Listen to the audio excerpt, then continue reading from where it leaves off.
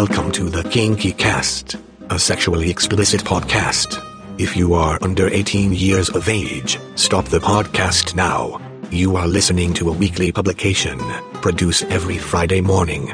The Kinky Cast is heard in over 150 countries. This week's episode is number 223.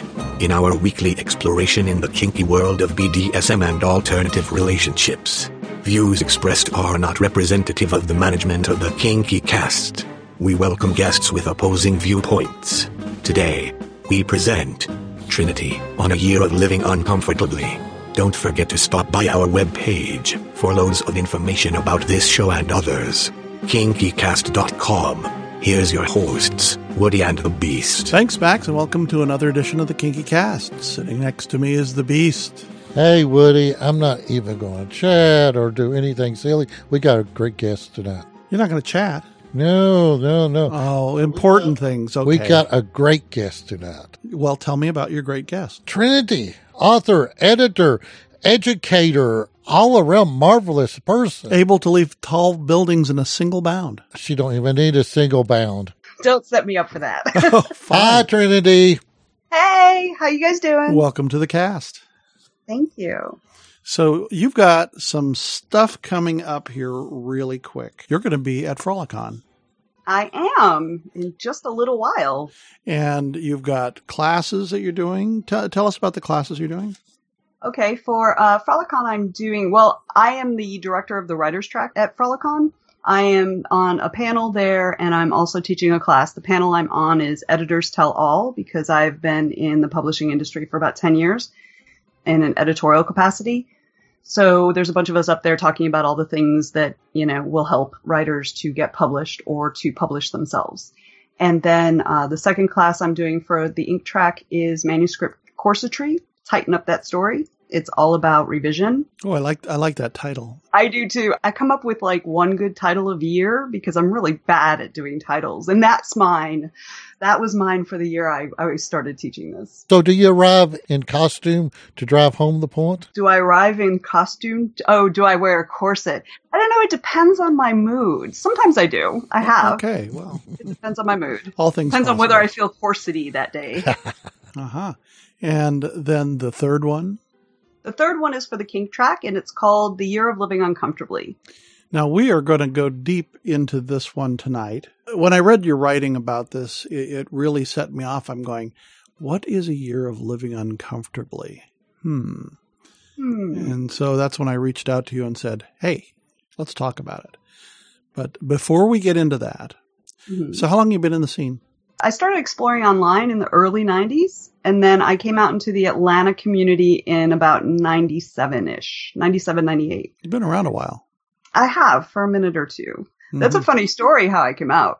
How'd you come out? So one of the classes that I teach is called To Newbie with Love. I'm teaching that at Test Fest this year in July up in the New York, New Jersey area. That writing is not about a BDSM 101. I promise I'm coming to the point. It's not a BDSM 101. It's about coming out into the community and what to expect and what not to expect. And one of the things that I talk about is that we don't really have leaders. Some organizations, some groups have a board or something like that. So that group has leaders. But as a whole, our community doesn't have appointed leaders. And a lot of people look at different people who organize things as leaders of the community, but that's not necessarily true. When I moved to I was getting ready to move from Athens, Georgia into the Atlanta area. And back then we didn't have FetLife. We had Yahoo groups. Oh, yes. So I had been lurking on this group for quite a while, and I put out a post. I was very shy back then and very quiet. And I put out a post and said, hey, I'm going to be moving to the Atlanta area soon. I'll be in the Cobb area. Is there a munch in that area? Now, currently in Atlanta, there are over 30 munches every month. Back then, there were two. There was the DeKalb Munch and there was the Buckhead Lunch Munch, which is still going today and run by the same old perv it was run by back then. So I waited about a week and I didn't hear anything. And so I replied to my message and I said, hey, I'm not sure I really, if anybody responded, I missed it. Does anybody know if there's a Cobb Munch? And somebody responded and said, apparently not. Why don't you start one? Okay. Both feet in. Got it. That's exactly what I said. So I said, all right, I will start a munch. And I started the Cobb, what I called the Cobb Dinner Munch. The Cobb Munch is still going on here in Atlanta. It is the second longest running munch in the city. But that is a story that I tell when I talk about don't look at munch organizers as necessarily leaders because I organized a munch as my first step out into the public community. Now, as an author that titles things, you missed the perfect title, the Cobb Salad Munch. Oh. Except I wanted it in the evening. Oh, well, okay, fine. That would not have worked. So you claim to not be a leader, but you've been leading a lot of people for a long time in your writings and in your things. People respect you as a leader. Thank you. I think that in communities, leaders are not often the ones who are the ones speaking the loudest and the ones rattling their cages. Very true. I think that when people come out into any community, not just the kink community, but any community, that they need to just watch and pay attention and listen and talk to people, because the people that you might necessarily see at the front of the room may not actually be the leaders, if that makes sense. The leaders are the ones that ask questions, not give answers. I would agree with that. So let's dig along here a little bit further. A year of living uncomfortably. Okay, first off, why a year, and how uncomfortable was it? Or is it? It is often very uncomfortable. So a year was just an arbitrary time span. I feel like when I actually coined, I started this in January 2010, but when I actually coined the phrase, it was in June of that year. So half the year had already gone by.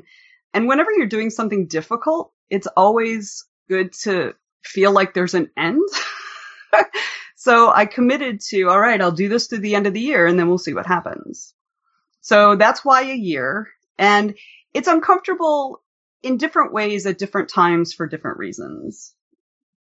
The specific thing about the year of living uncomfortably, isn't about, often people say, oh, I've been living uncomfortably for years. And it's like, okay, so tell me about that. And it's all about, I lost my job and I went through a divorce and all these things, which are, yes, very uncomfortable and very difficult, but that's life, right? The thing about the year of living uncomfortably, it's about choosing to put yourself in uncomfortable situations with the purpose of growing as a person, of becoming the person that you envision yourself to be.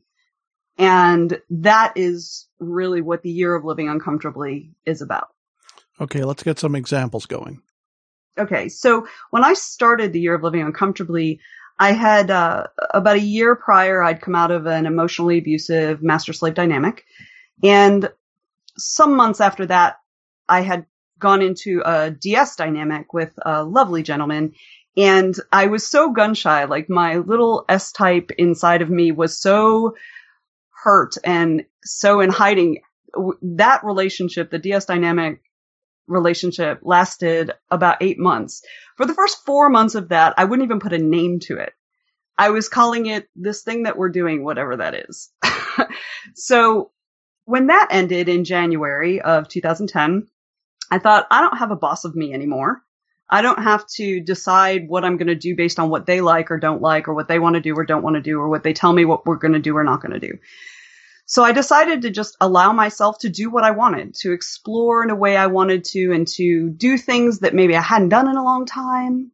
But what I found is that in doing that, the things I wanted to do made me run smack head on into a whole bunch of shit that I was carrying around with me. I grew up a fat girl, and I have all of the issues that fat girls have. Well, not all fat girls, because I know a lot of fat girls that I would have loved to have been like. But I was incredibly self-conscious. I had terrible self-esteem.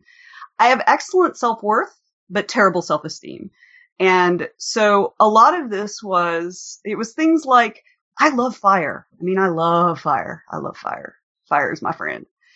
But when you do fire play, it's pretty well recommended that you take off your clothes. Highly recommended. Right. Yeah. That's generally the best practice. Well, when you think your body is just like the most horrid thing anybody could ever gaze upon, that's a big thing to face.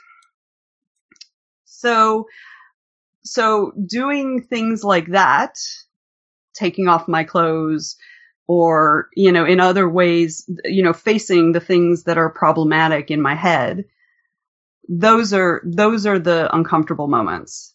And I choose those deliberately. Like, I know that that's going to be a thing I have to face. So in the moment, I have to decide whether I'm strong enough mentally to do that thing right now.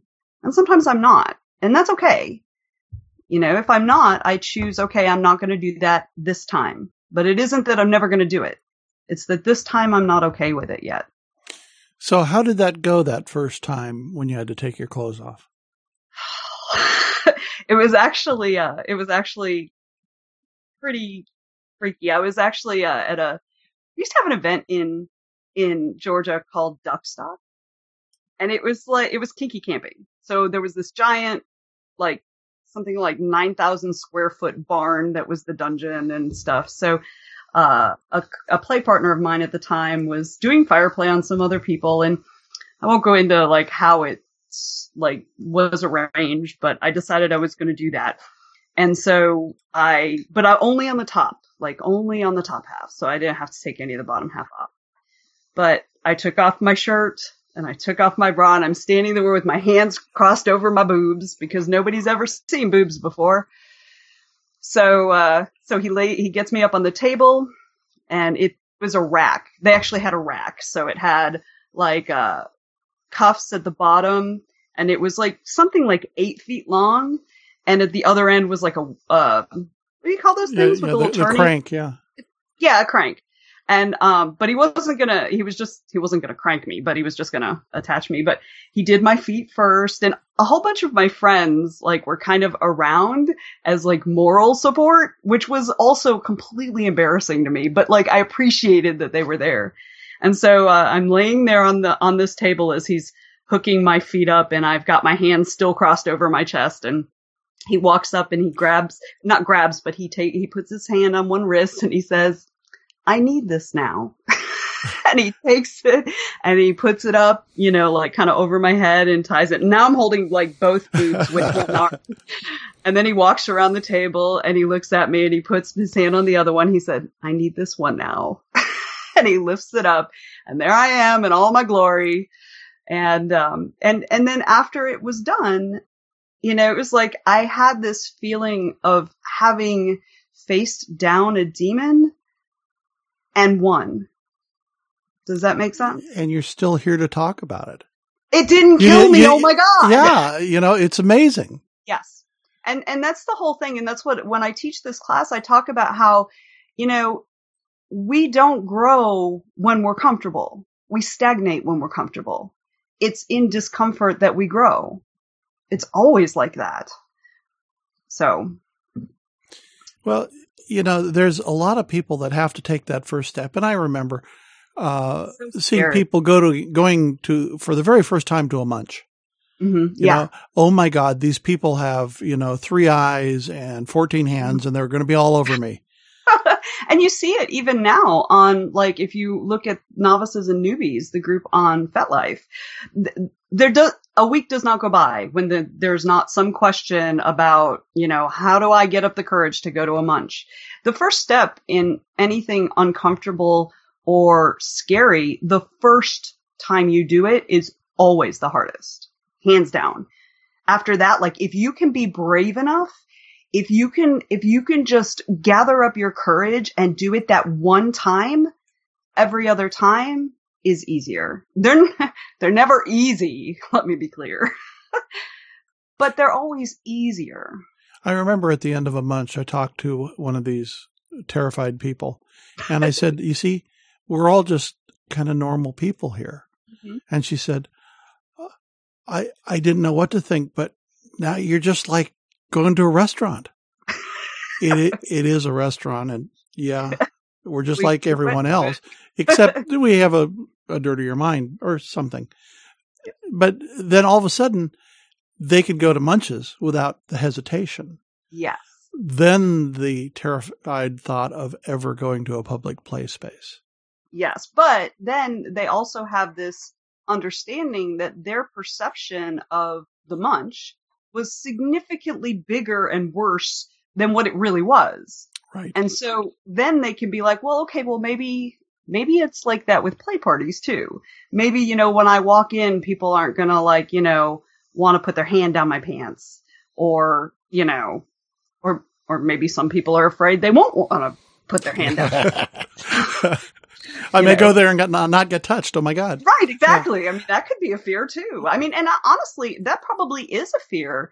Like, not necessarily in the touching perspective, but I know as someone, I'm pushing 50 now, and like I said, I grew up a fat girl, and I'm not as fat as I was then, but I'm certainly not skinny, you know, but that's a thing that we think about, you know, all these people going out there are, you know, 22 and they're a size 0 and they've got perky boobs and, you know, the perfect, you know, measurement ratio and everything. And that's what people often perceive. That's not the truth, but that's there's not a lot of reality with that statement, but right, exactly. But you know, what do they have to go on? They have to go on like Eyes Wide Shut, and you know that other book and movie that I am not willing to name, and K&P, and K&P, exactly, yes. Which is just a whole bunch of chicks with their boobs hanging out. Pretty much, yeah. Yes. And so perceptions. First off, we have general media perceptions, people with clothes on. We have then the K&Ps and the cinematic movies where everybody has a perfect body. Yep.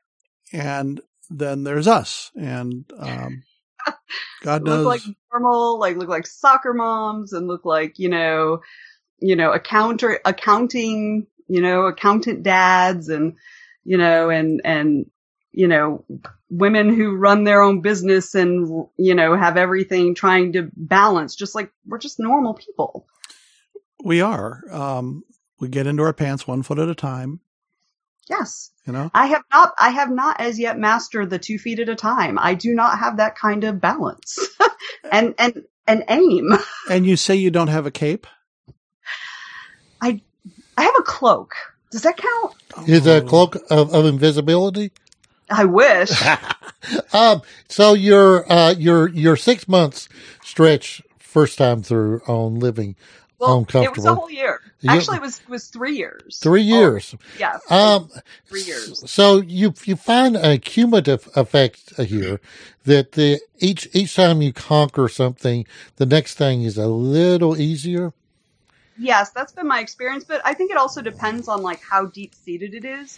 For me, the deepest seated demon I have is my weight. That is the thing that informs so much of my outlook and has my whole life. So like that is always the hardest thing for me. You know, for a lot of people, talking to other people is really incredibly stressful for them. So that may be things like that may be significantly harder. You know, maybe they do have body image issues, but that's not as scary to them as having to walk up to a stranger and start a conversation. You know, so I think how hard or easy it is depends a lot on how deep seated the discomfort is. But I do find that it's like in business and in life in general, success breeds motivation and success breeds confidence. So if you've continued to face your demons, and you know, we don't always win, right? We don't always win, but we win most of the time if we try, in my experience. If we don't try, we don't win any of them. Right, exactly. That's exactly right. Oh, and I'm sure you had some experiences that it took longer times to process. Any examples of those particularly difficult moments come to mind? There was one time, this was again a duck stock, but it was a later year, and I was really in with the rope crowd, and we were, you know, I'd bottom for suspensions. This was before I was tying. I do more tying now than I do bottoming. But I had decided at this one that my big year of living uncomfortably thing at Duckstock was going to be suspended in just a bra and panties. And when it started, it was really, really late, I think Saturday night. And well, one thing was the top, who happened to also be the fire play top from the first year. I had arranged with him, and he initially had said, well, let's go out, by the edge of the woods. There's a tree. We can put up a block and tackle, and we can do it out there, and it'll be really pretty. And I was like, oh yeah, that's a good idea. And then I thought about it, and I was like, well, okay, that kind of defeats the purpose, because for me, it's about the public exposure of my body. If I'm in the trees with somebody who is a play partner and his partner who's my best friend and, one other person who knows me really well, then it's defeating the purpose. So I asked him that night, I said, can we just do it here in the dungeon? And he said, yes.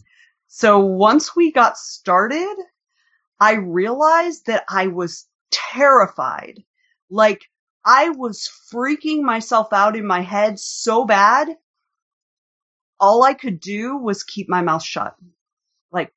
That was all I could do. Because if I had opened my mouth, I would have stopped it. I had already set the wheels in motion.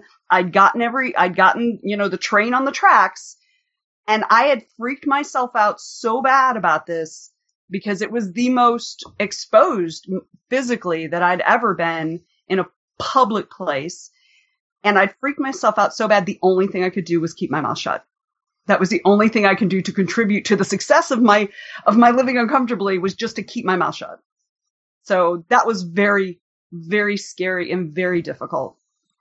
And how did that work out? It worked out well because I was up for probably about 15 minutes, and we took pictures. There are 2 pictures on my profile. They're friends only because, I wasn't quite brave enough. I did actually make one public for quite a while, and then I was like, all right, I'm done with that one, so we're just gonna make that friends only. Fortitude, the emotional fortitude. Mm-hmm. Where do you find that at? That's a good question, because I wish it was something easy. I wish it was something that was consistent. I wish I could say, this is what you do, and you will consistently have enough fortitude to do this. But I can't, because there is no such thing that I've ever found. But if any of your listeners have a bead on that, please reach out and tell me. But what I find is that a lot of it is self-knowledge. It's being aware of where I am at any given moment, because it comes down to my own strength, right? And it also comes down to forgiving myself if I feel like I'm not strong enough. And I think that's really important as well. But really, if I'm assessing myself, and, if there's a huge amount of stress in my life in that time, I'm just not going to have it. I'm not going to have the spoons for it, right? So I allow myself to not be strong, because that's okay. So I don't know where to get it. So this is basically, self-awareness is an important skill for what we do, but this is applied self-awareness. Mm-hmm. Yes, I would agree with that 100%, because I think and for me, that's one of my goals in my life, is to figure my shit out, because if I don't know, nobody else is going to know, right? So I try really hard to try to figure myself out, because I can't become the person I want to be until I know the person I am, because I can't plot a course until I know what the beginning point is. Stuff makes sense in my head, and sometimes it doesn't survive the exit from my mouth. You're offering up this class in a couple of days. Mm-hmm. What kind of experience can the participants, attendees expect? Well, I talk a lot about my own journey, and I give examples, and then I really encourage people to examine themselves, and think about where they want to be and where they are now and how to get there. So we talk a little bit about that. So much about this class depends entirely on who's there. So that's a really hard question to answer. I've had situations where I've done most of the talking. I've had situations where people have shared. I taught this class. The first time I taught this class was the second duck stock after I started the Year of Living Uncomfortably. They asked me to teach it. I didn't even have a class for it. And they were like, would you be willing to teach that? And I was like, I guess. So when I was there, it was in this small little area. And, there were about 8 of us there at the time. And, and I'm like, all right, so good, because this is a small class, because I don't really know what I'm doing. So, but as I waited until the start time, more and more people came, and we had like 35 or 40 people down there. And so what I found there is that so many people, because I had been so transparent with what I was doing, because you can read on FetLife, it's all public. You can read about everything I experienced that I wrote down about the Year of Living Uncomfortably from the time I started all the way up to the current one. There's a couple year gap in between, but I found that because I was so transparent and open, so many people shared their stories of how they had faced things that, like, one woman had actually quit a job she hated and like rearranged her life so that she could work a job that she loved. And I was just like so flabbergasted. And so we talked a lot about how to do those things and about fortitude. Fortitude is always a big topic in every time I've taught this class. So, I like to say what could be expected, but really it's kind of a free for all. But everybody has different levels of entry, and everybody will have different levels of exit from this. Yeah. And, we're all just human beings, and we all have our own full set of insecurities. Oh, of course, yes. And so we got to pick a starting point, and it is one after another. Mm-hmm. Just knock that target down and you go on to the next one. Mm-hmm. If we did that every day the rest of our life, we would be the most secure person on the planet. But we can't do that. We can't do that every day of our lives. You're right. And one of the analogies I make is that, when you go on a road trip and you travel, maybe you just get in your car and you drive and you stop at a place. You're not meant to just keep going. You stop, you enjoy the sights, you spend some time with the locals maybe or whatever. We're not made to always be changing. Doing all this work to make these changes, it's acceptable. It's encouraged. Like, we should take the time to enjoy how far we've come and what we've done. Trust me, the universe will let you know when it's time to start moving again. So there is something to be said for the space of being comfortable. Absolutely. Yes. Without comfort, we wouldn't know what discomfort was, right? But it's important to take time to, just be and to settle and to enjoy your life in that moment. My first year of living uncomfortably kind of tapered out in about 2013. Okay. So I say first year, but it was, like 2.5 years, almost 3 years. It sort of tapered out because what I realized is that I had done everything I could at that moment, at that time. And it felt like any additional things I would do that were like Year of Living Uncomfortably sort of material, I would be doing because it was Year of Living Uncomfortably material, not because I was trying to move in a certain direction. So it kind of became superfluous. Self-fulfilling at some point. Well, and it became about the Year of Living Uncomfortably rather than the Year of Living Uncomfortably being the car to take me to the place. The Year of Living Uncomfortably became the place. And that felt not right to me. That didn't feel right. So I said, okay, I'm just gonna stay here for a while. And I ended up staying there for quite a while, but mainly because I had some family stuff happen in 2016. I was a caregiver for my grandmother who had broken her neck. And so like that whole year was out. And then, she passed away right before Christmas, and 2017, because she lived in Tennessee, I was dividing my time between Atlanta and Tennessee to help care for her. And so pretty much, when you're not tending your garden, it kind of goes to weeds. So kind of a lot of the stuff in my life, a lot of the connections and things that I was used to kind of had fallen away because I was gone. Right. So 2017 was about the whole first 2/3 of it was about getting my life back together and figuring out what I wanted to do and that sort of thing. And then the universe decided it was time to do the Year of Living Uncomfortably again. This is an interesting program, and I'll call it program because it's like Tony Robbins. This could be the novice entering the scene. This could be used for growth. It could be used for renewal. Yes, absolutely. It can be used for whatever you need it to be used for. So it's somewhere between a maintenance plan and a home improvement.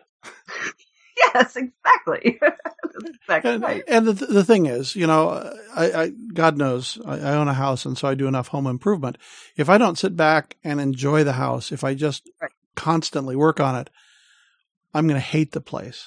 Yes. That's an excellent way to look at it, I think, because that's exactly what's going to happen. If you're always doing this really difficult work, and number one, you're going to end up like feeling crappy, like you're just, because it's so much work, and you're going to be exhausted all the time. I mean, think about it. If you were always, every single hour you had off of your regular job, if you were doing labor on your house, you would never rest. You would be exhausted.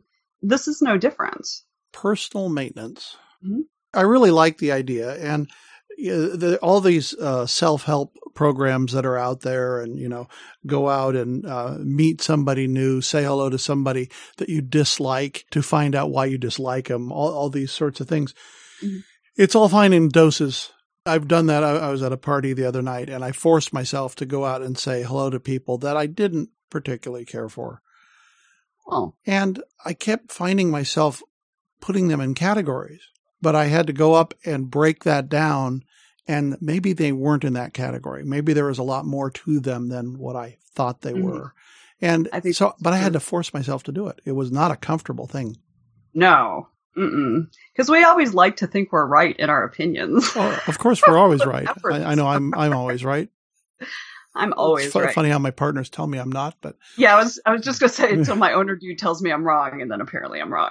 So, well, at any rate, Trinity, I'm going to see you here very shortly in beautiful Atlanta at Frolicon, and I look forward to seeing you. And you have a special offer for our listeners that are going to Frolicon to come by and register to get some special copies of your new book. Tell us about your book. So it's actually a book that was published in 2015, but only an ebook. And I have only just finished up getting it ready and as a matter of fact, just like 2 days ago, I received 2 proof copies of Callie's Game. And it's got a beautiful cover of a lovely woman in rope.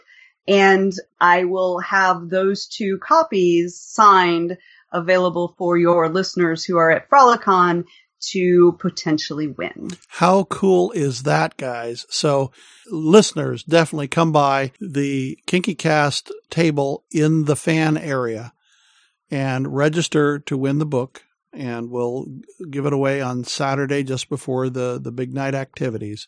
Mm-hmm. There's so much that is going to happen at Frolicon, especially Trinity's 3 classes. I also have an event to plug at Frolicon. Oh. The Ink track, which is the writer's track, we put on an hysterically funny party on Friday night from 7:30 to 9:30, and I believe it's in Savannah 9, and it's called Bedtime Stories. And it is the authors reading parts of their work. But there's a twist. We also have prizes, and I will have some of these proof copies there too, so you have multiple chances to win these things at this event. Shakira is going to be at that one also. Yes, he absolutely is. And so what we do is you get a raffle ticket for simply attending, but you can earn additional raffle tickets. If an author either isn't present or doesn't want to read their work, you can get a raffle ticket for volunteering to read. But how most people earn their extra raffle tickets is by volunteering to act out what's about to be read. Okay, now and that sounds like fun. They don't know anything about the scene. They don't know the genders involved. They don't know what gender they're going to be assigned. We had one year, one of our authors wrote a short story specifically for bedtime stories, and it was T-Rex fisting. It was so funny. It was like pee your pants funny. It was hysterical. It's a good thing T-Rex has short arms, right? Right. And so it was like 3 T-Rexes and a human. So they're just like, oh my God. It was so funny. So yeah, we have a really, really good time. It's about 2 hours, and there was something last year we ended up having to do an ad lib last year because a lot of authors actually couldn't make it at the last minute. And so there were only a few of us. And so we ended up doing this ad lib, and there was something with like avocados. I don't even know. So it's a really good time. Well, definitely. I will be there this year because I want to see this. I have been tipped off to this. Sounds great. So Trinity, thank you so much for joining us tonight. And you have so many things going on. We look forward to hearing from you soon because you got a lot happening. Yeah. And I actually have, by the time Frolicon actually comes around on May 15th, I'm going to be releasing a short story in ebook only. It's actually the main characters from Callie's game, and it's her first public scene in the local dungeon there.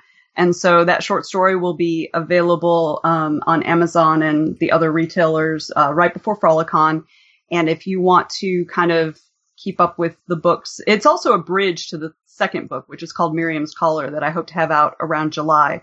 If you want to keep an eye on all that, you can go to my website. It's trinitywrites.com/books, and the books will all be there. And you will have all those links for me so that I can put them on the show page. Yes. And everybody get this new book it's not a new book. It's been out in electronic form. Right. But it's newly in print. Newly in print. So either way, get the book. It's awesome. All right. Thanks a lot. Thank you, guys. You have been listening to episode 223 of the Kinky Cast. For more information about this show, go to kinkycast.com. The Kinky Cast is a production of Rooster in the Round. On behalf of all our Kinky crew, I'm Max. See you next week when we present Shakir Rashad, author of Samwa.